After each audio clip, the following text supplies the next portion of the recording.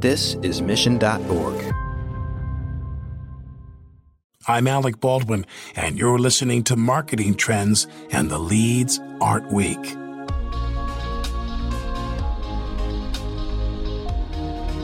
One of the biggest misconceptions of influencer marketing is that using an influencer is just like buying an ad. Pierre-Louis Assayag is the founder and CEO of Tracker, and he knows that there is so much more to it than that. When social commerce is front and center for so many, where a lot of decisions around purchase are taking place online, the notion of being able to not just create that initial spike of awareness, but being able to get people to influence their audience, it gives you an ability to move down the funnel towards nano influencers. As influencers continue to rise in popularity and the authenticity of the products they're promoting becomes more and more important, aligning brand and promoter is at the forefront of best practices when it comes to influencer marketing. On this episode of Marketing Trends, Pierre-Louis discusses why aligning your brand with the proper influencer can pay huge dividends. Plus, he explains why there is a good chance you're not using influencer marketing to the most of its potential. Enjoy this episode. Marketing Trends Podcast is brought to you by Salesforce. We bring marketing and engagement together. Learn more at salesforce.com/marketing.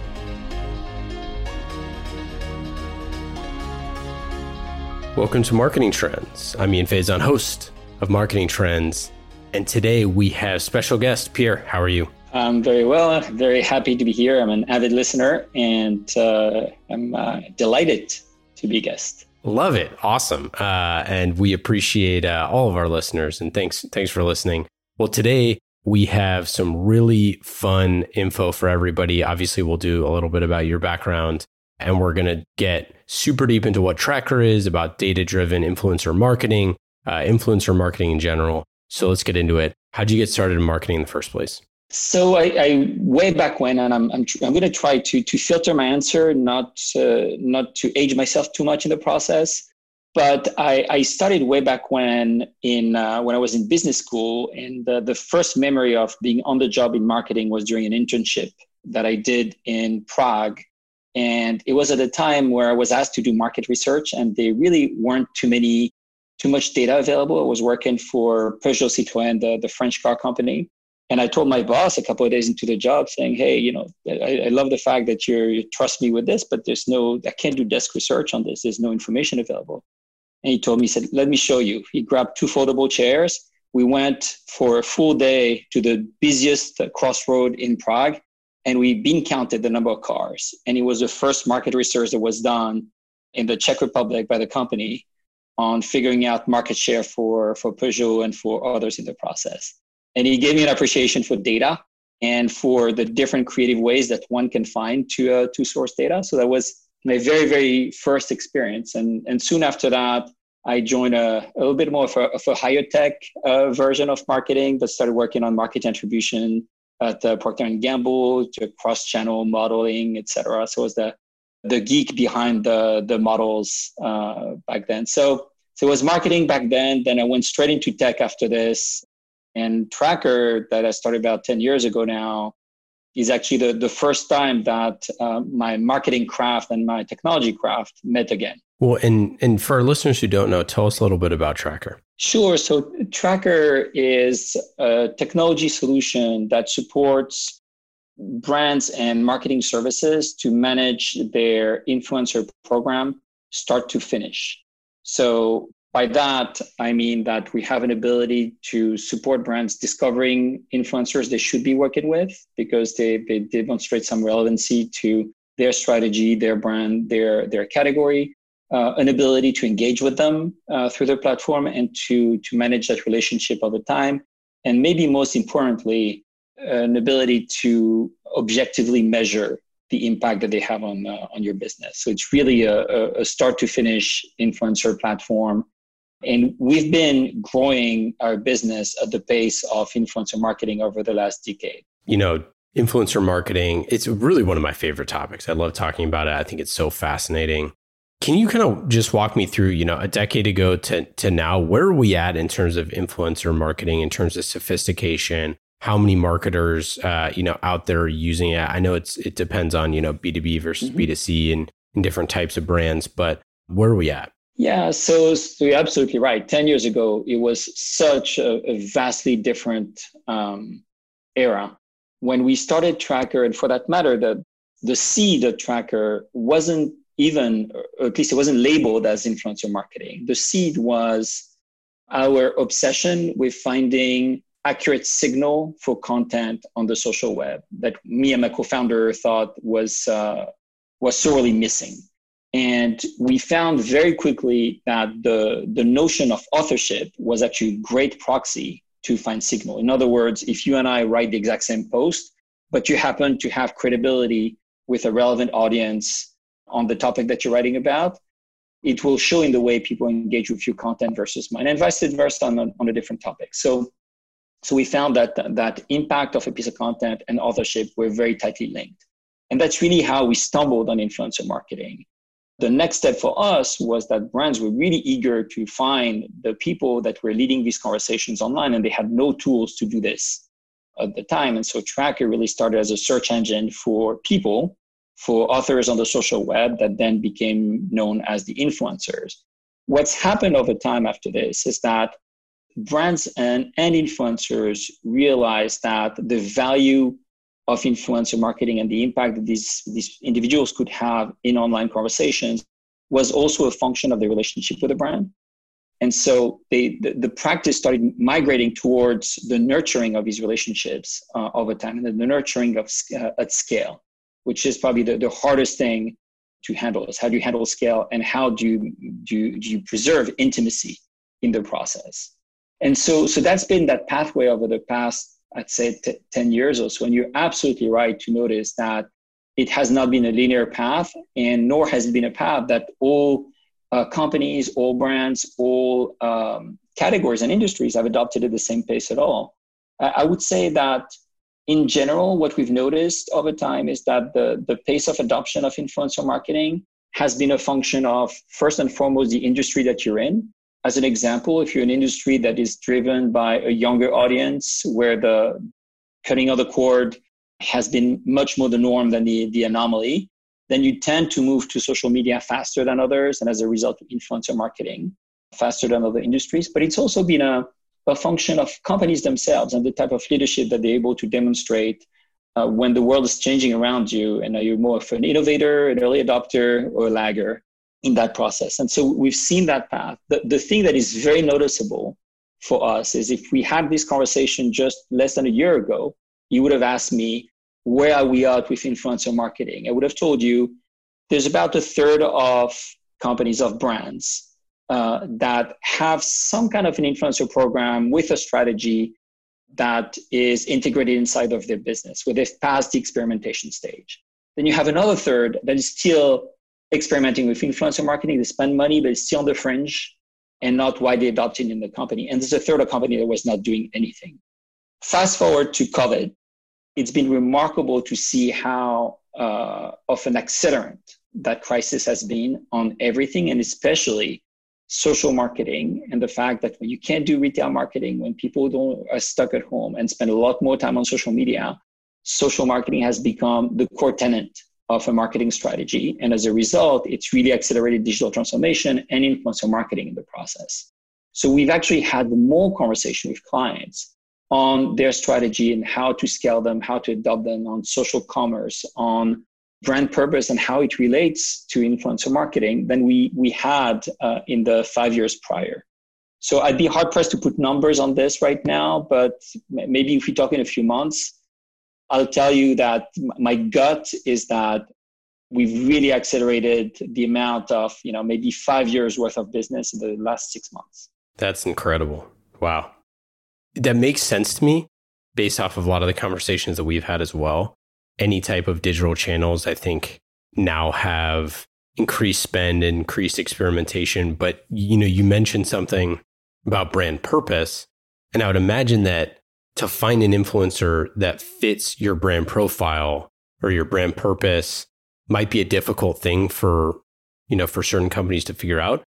Did you think that these folks kind of had people in mind or had influencers in mind?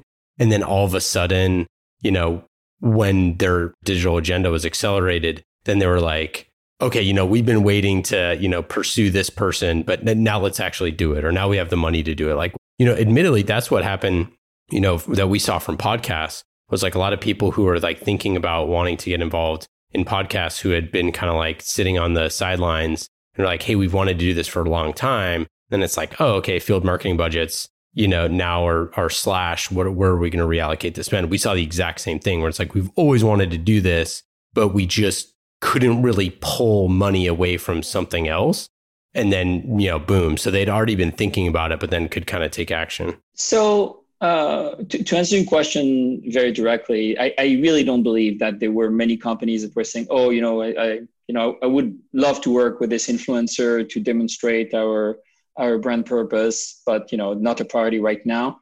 I think the learning curve has been much, much steeper over the last few months than this. Interesting. And again, there's a variety of experiences depending on how you enter the crisis. But I would say, at the very least, most brands and most consumer brands for sure entered COVID with the idea that at some point in the future, they should figure out how to stand for a set of values that was bigger than them.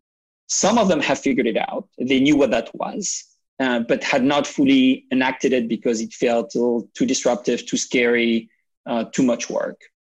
A whole lot of companies didn't even know how to spell purpose. And for them, they knew that there was a need in there, but just felt somewhat protected by where they were at the time, where they had like a great line of products and they thought it was probably good enough. And a handful of companies had already made the leap into living their purpose. And what we've seen over the past 6 months is that the humanization of brands has become a must-have for consumers. We've seen it in a way that cannot be overstated in the US with Black Lives Matter. But it's happened elsewhere with other topics, but topics of social justice, topics of racism, topics of being environmentally friendly, socially conscious, etc. All these things have come to the front. And the pent-up anxiety that people had in context of the crisis has made people react in such strong ways towards brand that were supporting their causes and things that they fundamentally believed in. And we've experienced the cancel culture at full force for others. And so brands have had an accelerated learning curve in trying to figure all this out in really a matter of a few months. And the place where influencer come into play on this is really twofold. So for brands that have had a program in place, the most advanced brands have had the ability to go to the influencer and say, hey, we enter this crisis of Black Lives Matter. Like, how do you see us fit in this? How can we help?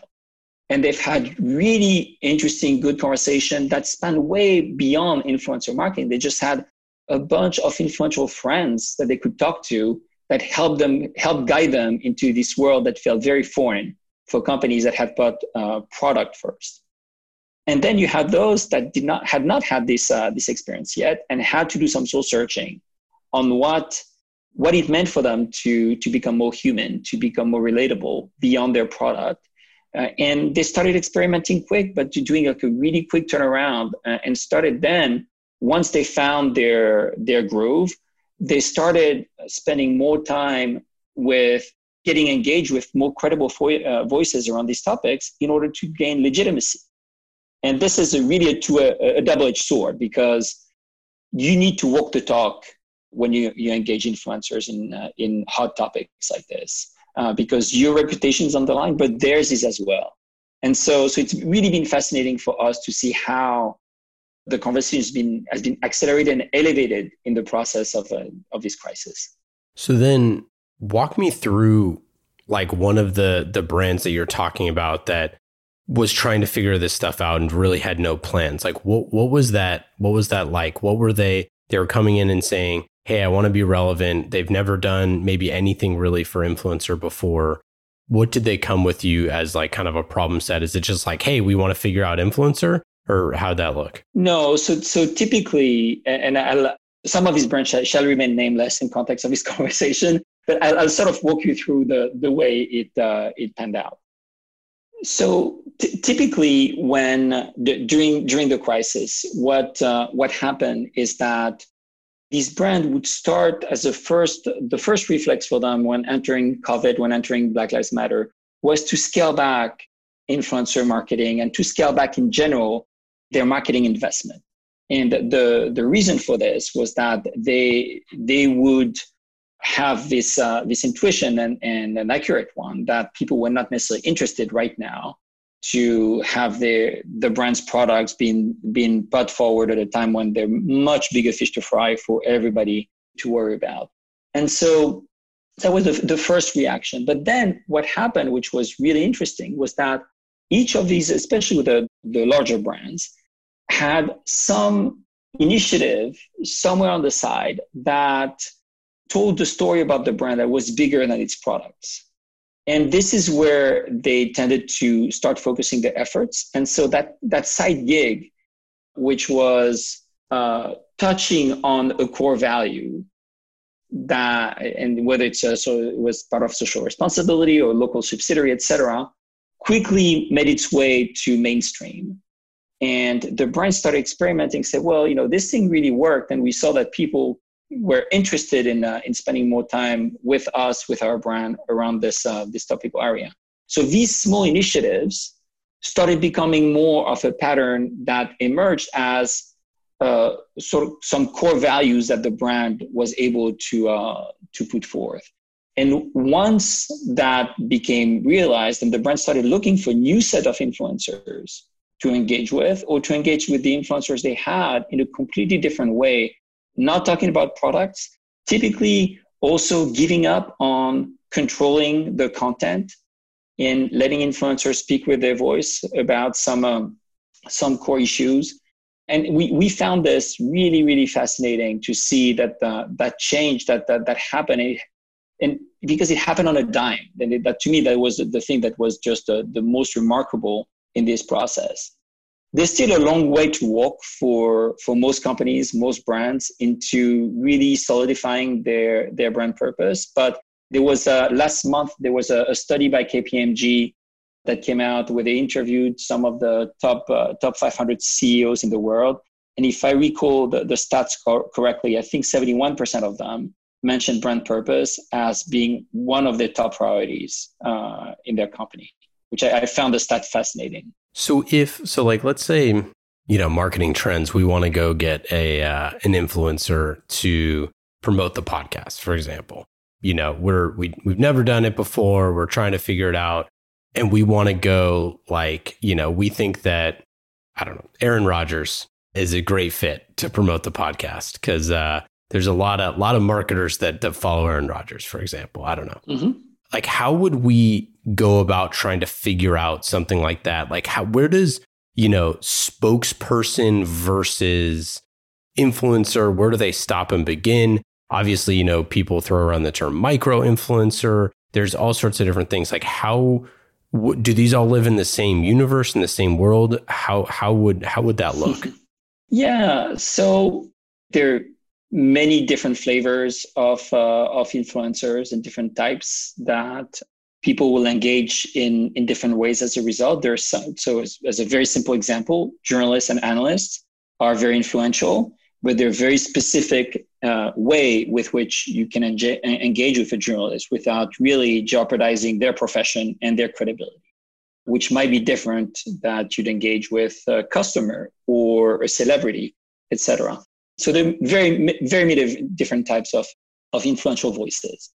The way, if we were to have this conversation on how you guys would engage with you, so the way I would approach it and where I would engage with you is to say, well, instead of starting with a name, let's start with what it is that you're trying to do. So first of all, let's understand what it is that makes your podcast special versus the other marketing podcasts. What is it that you stand for? What are some of the core tenets of the message that you're trying to convey as a mosaic of all the interviews that you're conducting?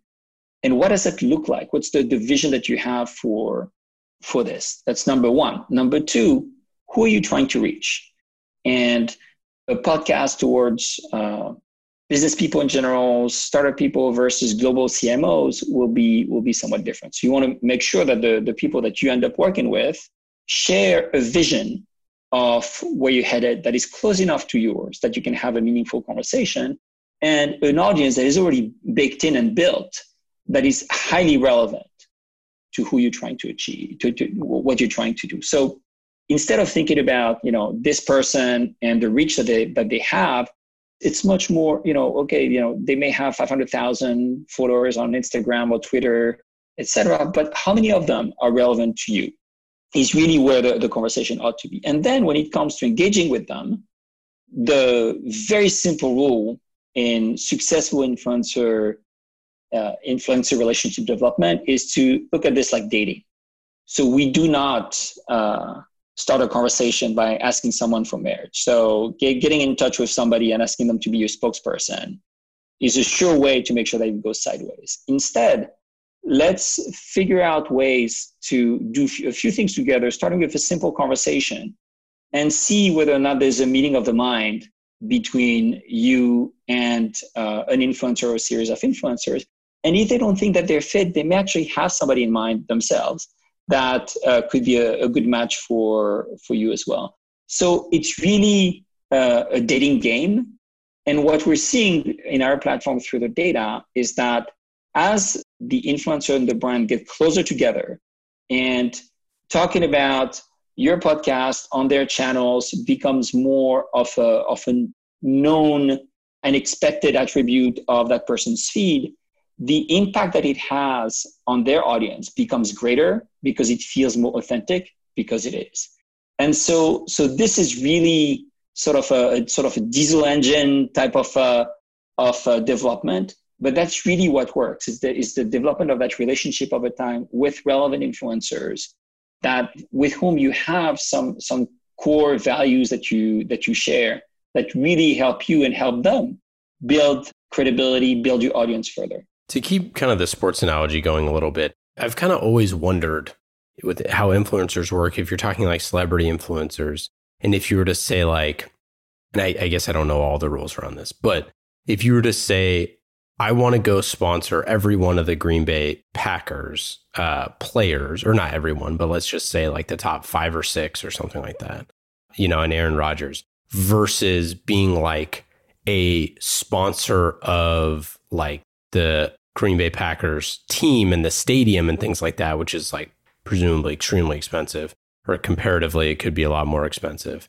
It just seems like there's so many more options now with influencer, now that folks like that have their own channels, they have, social media channels. But the question is like, if let's say it was a perfect fit that the Packers and marketing trends are aligned on all this stuff, and that our audience, extreme correlation for some reason for Packers and marketing trends, super fans, hopefully. Okay. In that kind of scenario, like it seems like there are ways to set up a bunch of different influencer relationships that could eclipse something that traditionally would have been really expensive. You take, for example, like, how much money State Farm pays in advertisements to have, Aaron Rodgers, and then also all of the like ridiculous amounts of TV spots that they run on the NFL season to try to get to the scale that they want, versus like going at it a little bit more tactically. Now, the thing that seems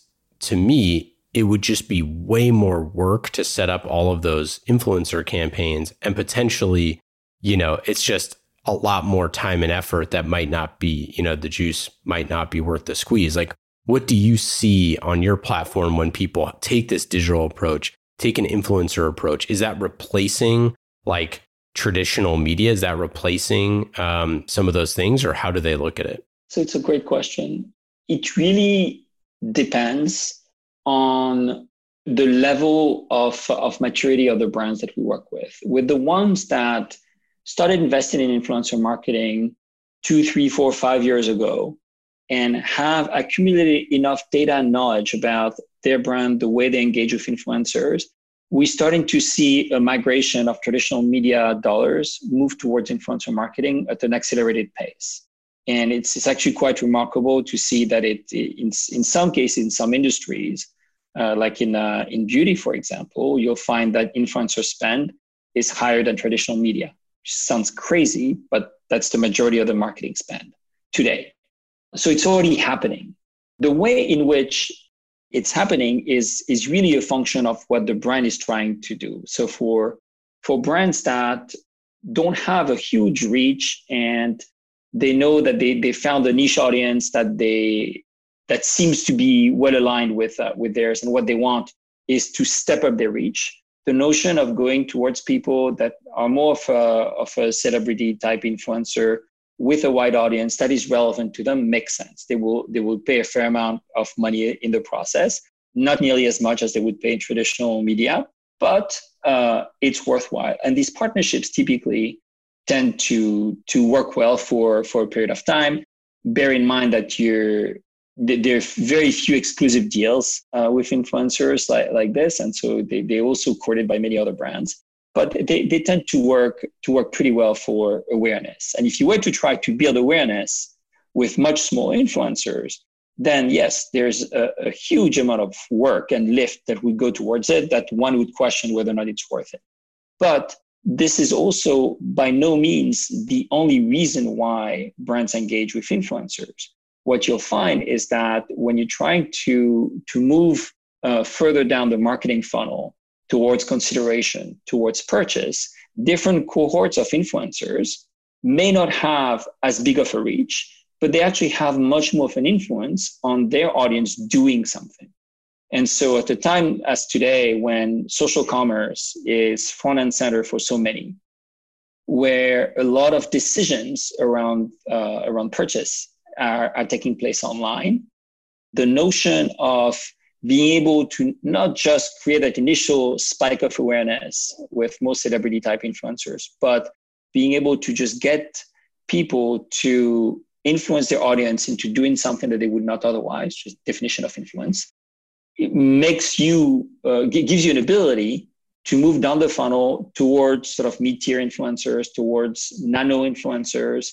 But then you have a very specific ask, and the ask is not for them to generate hundreds of millions of views or eyeballs on your behalf, but rather maybe hundreds or thousands or tens of thousands of purchases, as an example. You know, one of the great campaigns that's out right now is the McDonald's Travis Scott partnership, and this is like, I'm very curious to see how it ends out. But just looking at it from the outside, think of the difference between saying Travis Scott loves McDonald's versus you can buy Travis Scott's meal. Like, this is the meal that we created for him at McDonald's because it's his favorite. Like, that positioning is such a lower funnel positioning, right? It's like, one is like, oh, Travis Scott and McDonald's doing cool stuff together. And then you take that like 10 degrees further to like, no, this is Travis Scott's meal. There's also merchandise that, we're going to have his stuff on the, on the shirts that people wear to work. There's also, and then those are getting sold online for like hundreds of dollars, all this sort of stuff. You take someone who's just a superstar celebrity that is extremely, hot and relevant in the press, and then you kind of get towards that actual buying decision. And then they can just track like, how many Travis Scott meals did we sell at the end of this campaign? Like, it's funny to see Apple and Nike and McDonald's and some of the like premier A+ brands that year over year for the past, 40 years have used influencers and celebrities in their marketing all the time, right? As a core tenet to their strategy. Yeah. So it makes sense that smaller brands that have smaller, more niche audiences can find those type of people, for that. But like you said, you have to kind of gear towards, is this awareness? Are we trying to drive a little bit more action? Absolutely. And what's interesting with some of the brands that you mentioned, and you could throw Unilever in the mix for that, and the brand like Dove, for example, that has done influencer marketing for a long period of time and has used it. So it would be true of Dove, it would be true of Nike, that's been just genius with their strategy there, that has used it in context of furthering their brand purpose.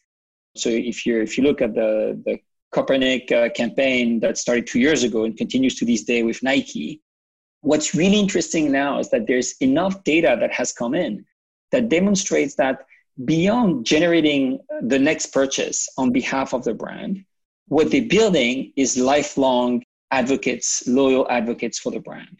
Because if you live and breathe a brand and you agree with something really important to you that the brand stands for, the data shows that there's less sensitivity on pricing and there's much more loyalty towards the brand because they talk to you at a different level than the product itself. And so what you're saying applies to McDonald's and to specific campaigns, but there's almost a meta level to this, that once you're able to claim that spot where if you are for social justice, you cannot not buy Nike.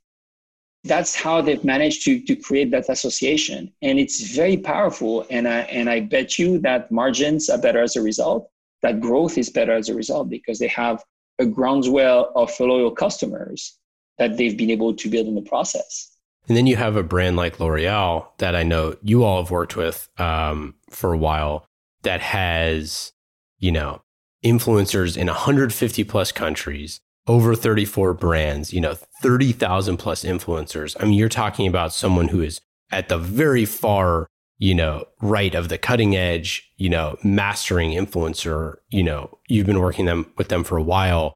How does that, type of company, how are they able to figure out how to do this so well? So the success does not happen in one day, right? And so to your point, they've been at this for a long time. The thing that I've always found remarkable in that company, in L'Oreal, is that when we first started working with them, they had just sort of won the battle of the dominance of beauty, the beauty category. I think they had at the time 24-25% global market share, which is incredible. And yet they were not resting. They understood that for a lot of their brands, the audience was getting younger and younger. And so the traditional TV ads that they had been relying on weren't working as well. And so they started investing in influencer marketing, but investing also in the digital native brands that they acquired over time. And so that success was a slow build up that I would argue is probably still going to this day. Because they have, I think, 30 and some brands in the US, but globally they have over 70 brands. And so 70 brands times, 150 markets, the scale of these practices is immense.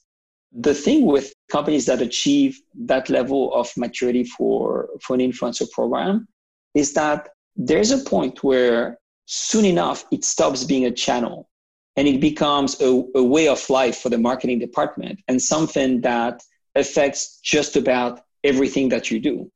So where your content is in part influencer generated, where your ads are also in part influencer generated. And yes, you're still using social channels and the influencer voices, etc. But this is really a foundation of your marketing much more than a foundation of your influencer marketing, so to speak. Yeah, that's a great point. That it's like having an understanding of digital leads you to have a really clear understanding of influencer and where it fits in. That's a great point. Absolutely. Are there some common misconceptions that companies have about influencer marketing? So I would say probably the other side of the coin of what I just mentioned. The main misconception of influencer marketing is to treat it like another media channel. And it creates all kinds of side effects and that typically end in someone senior in a company saying, well, this influencer marketing thing is not working. And they're right in the way in which they implemented it. It's not working. It's not working because the brands approached influencers by cutting a check. And usually it's happening through an agency. So they don't even have a direct relationship or contact with the influencer. They will dictate the content that the influencer ought to post on their channels. And I don't know if you remember this from a couple of years back, but one of the Kardashians actually made the mistake of posting back the brief alongside with the thing they were supposed to post. Yeah, I think so. Yeah. Which gave everybody a good chuckle. But so to me, the thing that does not work with influencer marketing and the misconception is this is just a new channel. And the minute you start thinking about it this way, you're just not recognizing both the complexity and richness that is within the practice. And as a result, you become lazy in your investment in time and personnel, and too quick to sign checks to influencers that really are not going to move the needle for you, because nobody believes that they actually truly endorse the thing that you say they do. Yeah. So to me, it's at that level, that's probably the biggest misconception for influencer marketing. And there's a bunch of others, but typically it's the slow learning cycle that brands just need to learn.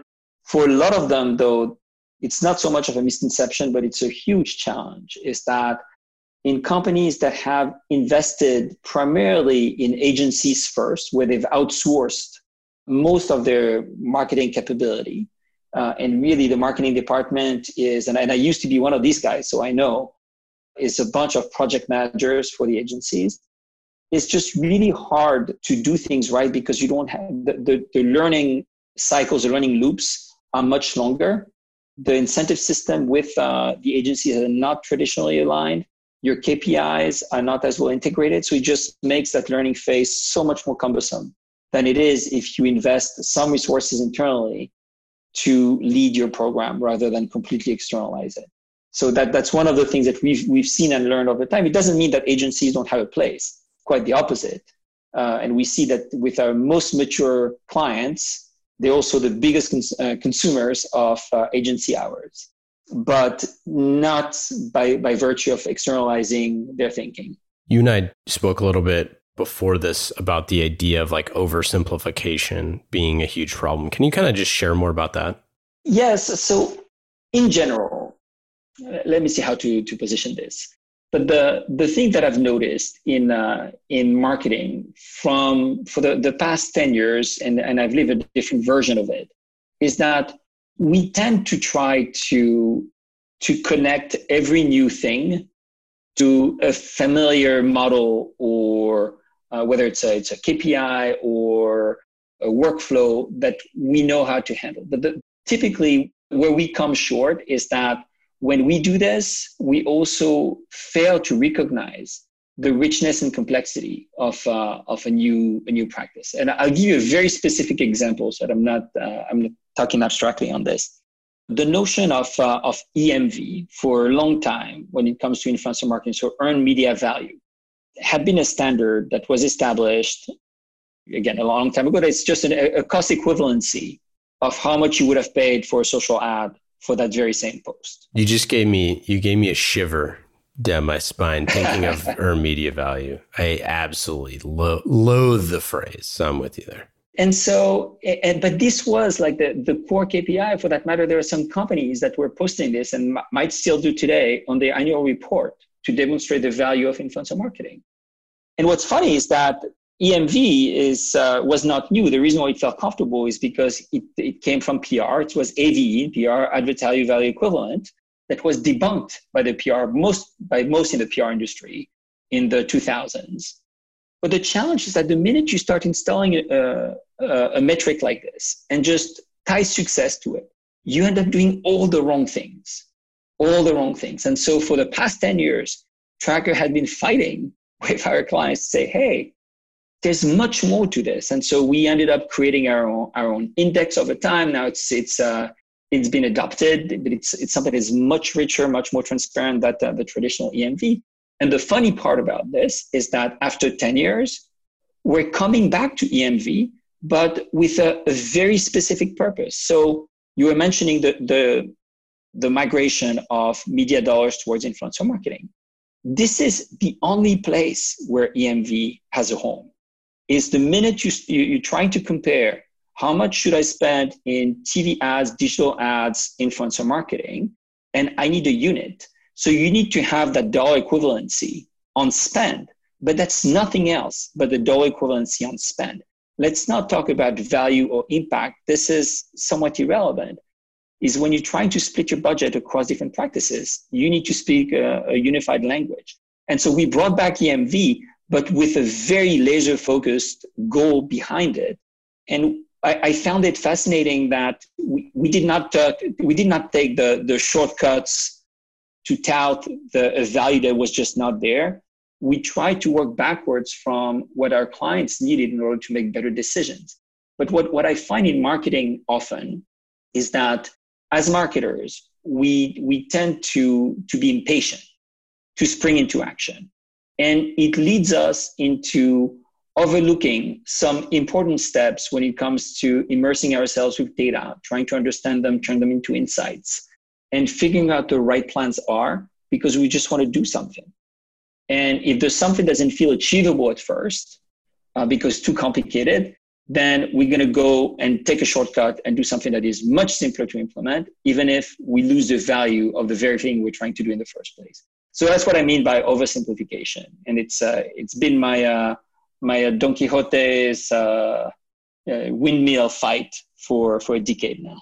I love it. Yeah, no, I totally agree. I mean, it reminds me of like unstructured data versus structured data, right? Where you're like, you get, these new organizations or these, new companies that have the ability to help you, make sense of your data by not kind of making assumptions, right? And you just say like, what are the actual insights here versus trying to say like, hey, let's test for this.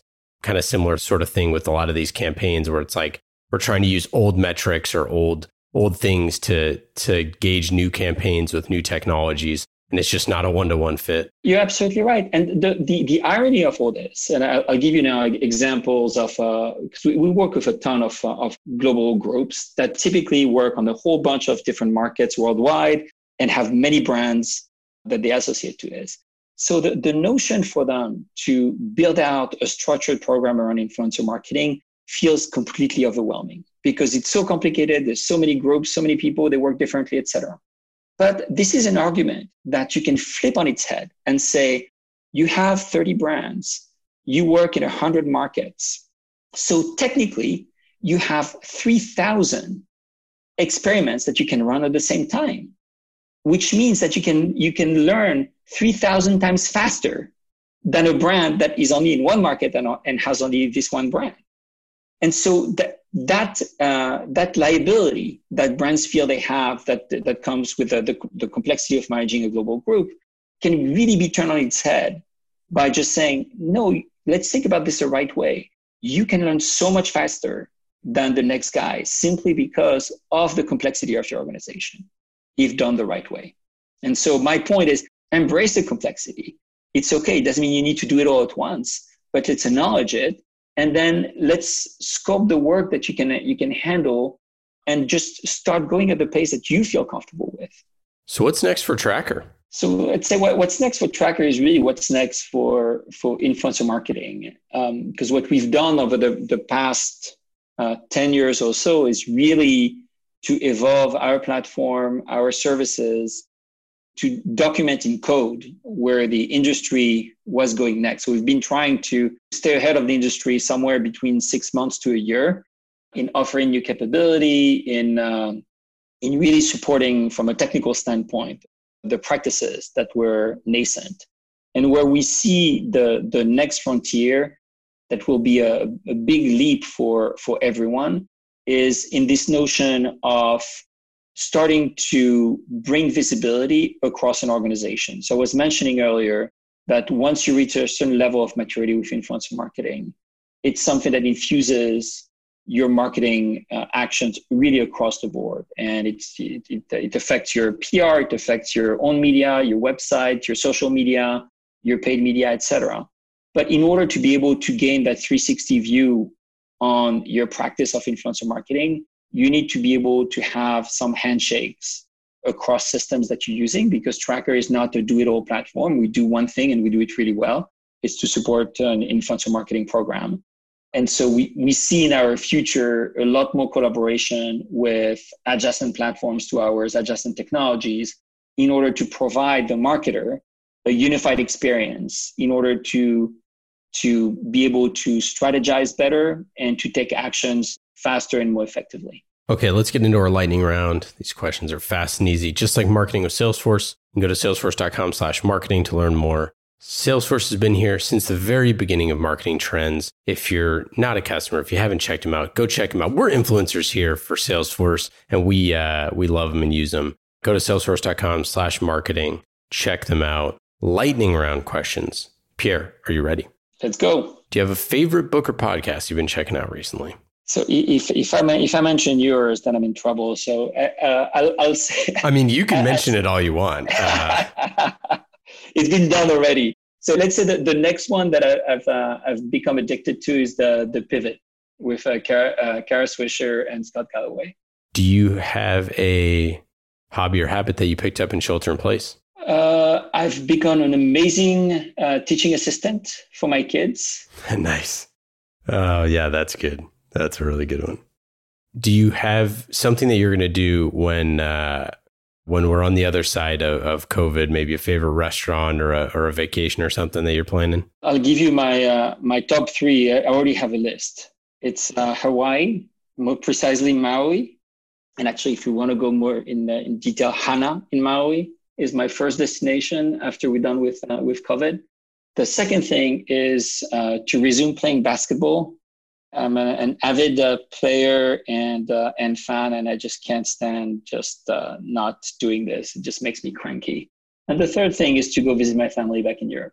Is there a campaign that you've seen recently that you're jealous of or think is particularly wonderful? So I mentioned that I've really grown in admiration of everything that Nike has been doing. And to me, the thing that I found most remarkable with them lately is the speed with which they've been able to release new digital ad and content that sort of supported the underlying thesis. So the speed of their marketing, I'm really in awe with.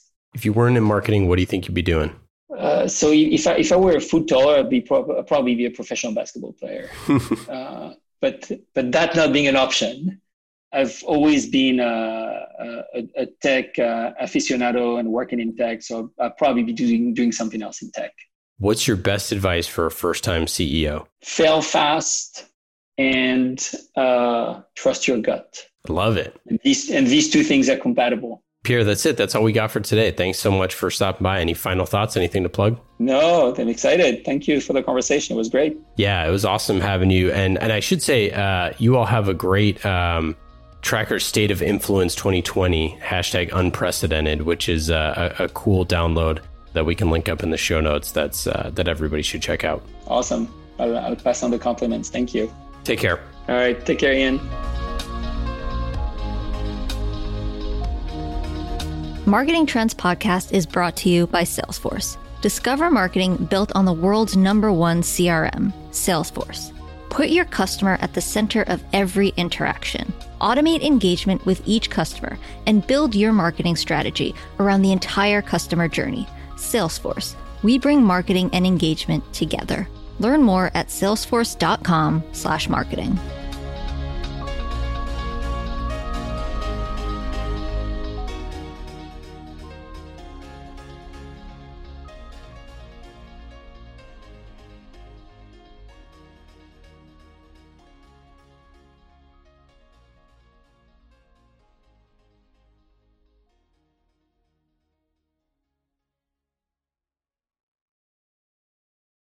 You have 8 seconds to make a connection or risk a click away onto the next topic. The difference lies in your ability to deliver relevant experiences to your audience across devices and across channels. But delivering on a really great experience is impossible without the right people and the right technology. You've got the right people, but your technology choices will make or break someone's experience with your brand. At the center of gravity of your digital experience, Brightspot Content Management System can deliver relevant content, personalized experiences, and cross-channel synergies to create unforgettable brand experiences, so you can be a bright spot in someone's day. Head over to brightspot.com/marketing trends to find out right now. From global crisis to hunger relief efforts, the messages you deliver save lives, inform important decision-making, and help keep communities safe and sound. The speed and scale of your content needs to be delivered faster and on a much larger scale. Brightspot Content Management System has supported some of the world's largest brands to communicate on a global scale. From Johnson & Johnson sharing critical information with their customers to helping Whole Foods tell their brand story to a global audience, Brightspot is designed to handle rapid iteration and personalized messages to those you care about most. Learn more at brightspot.com/marketing trends.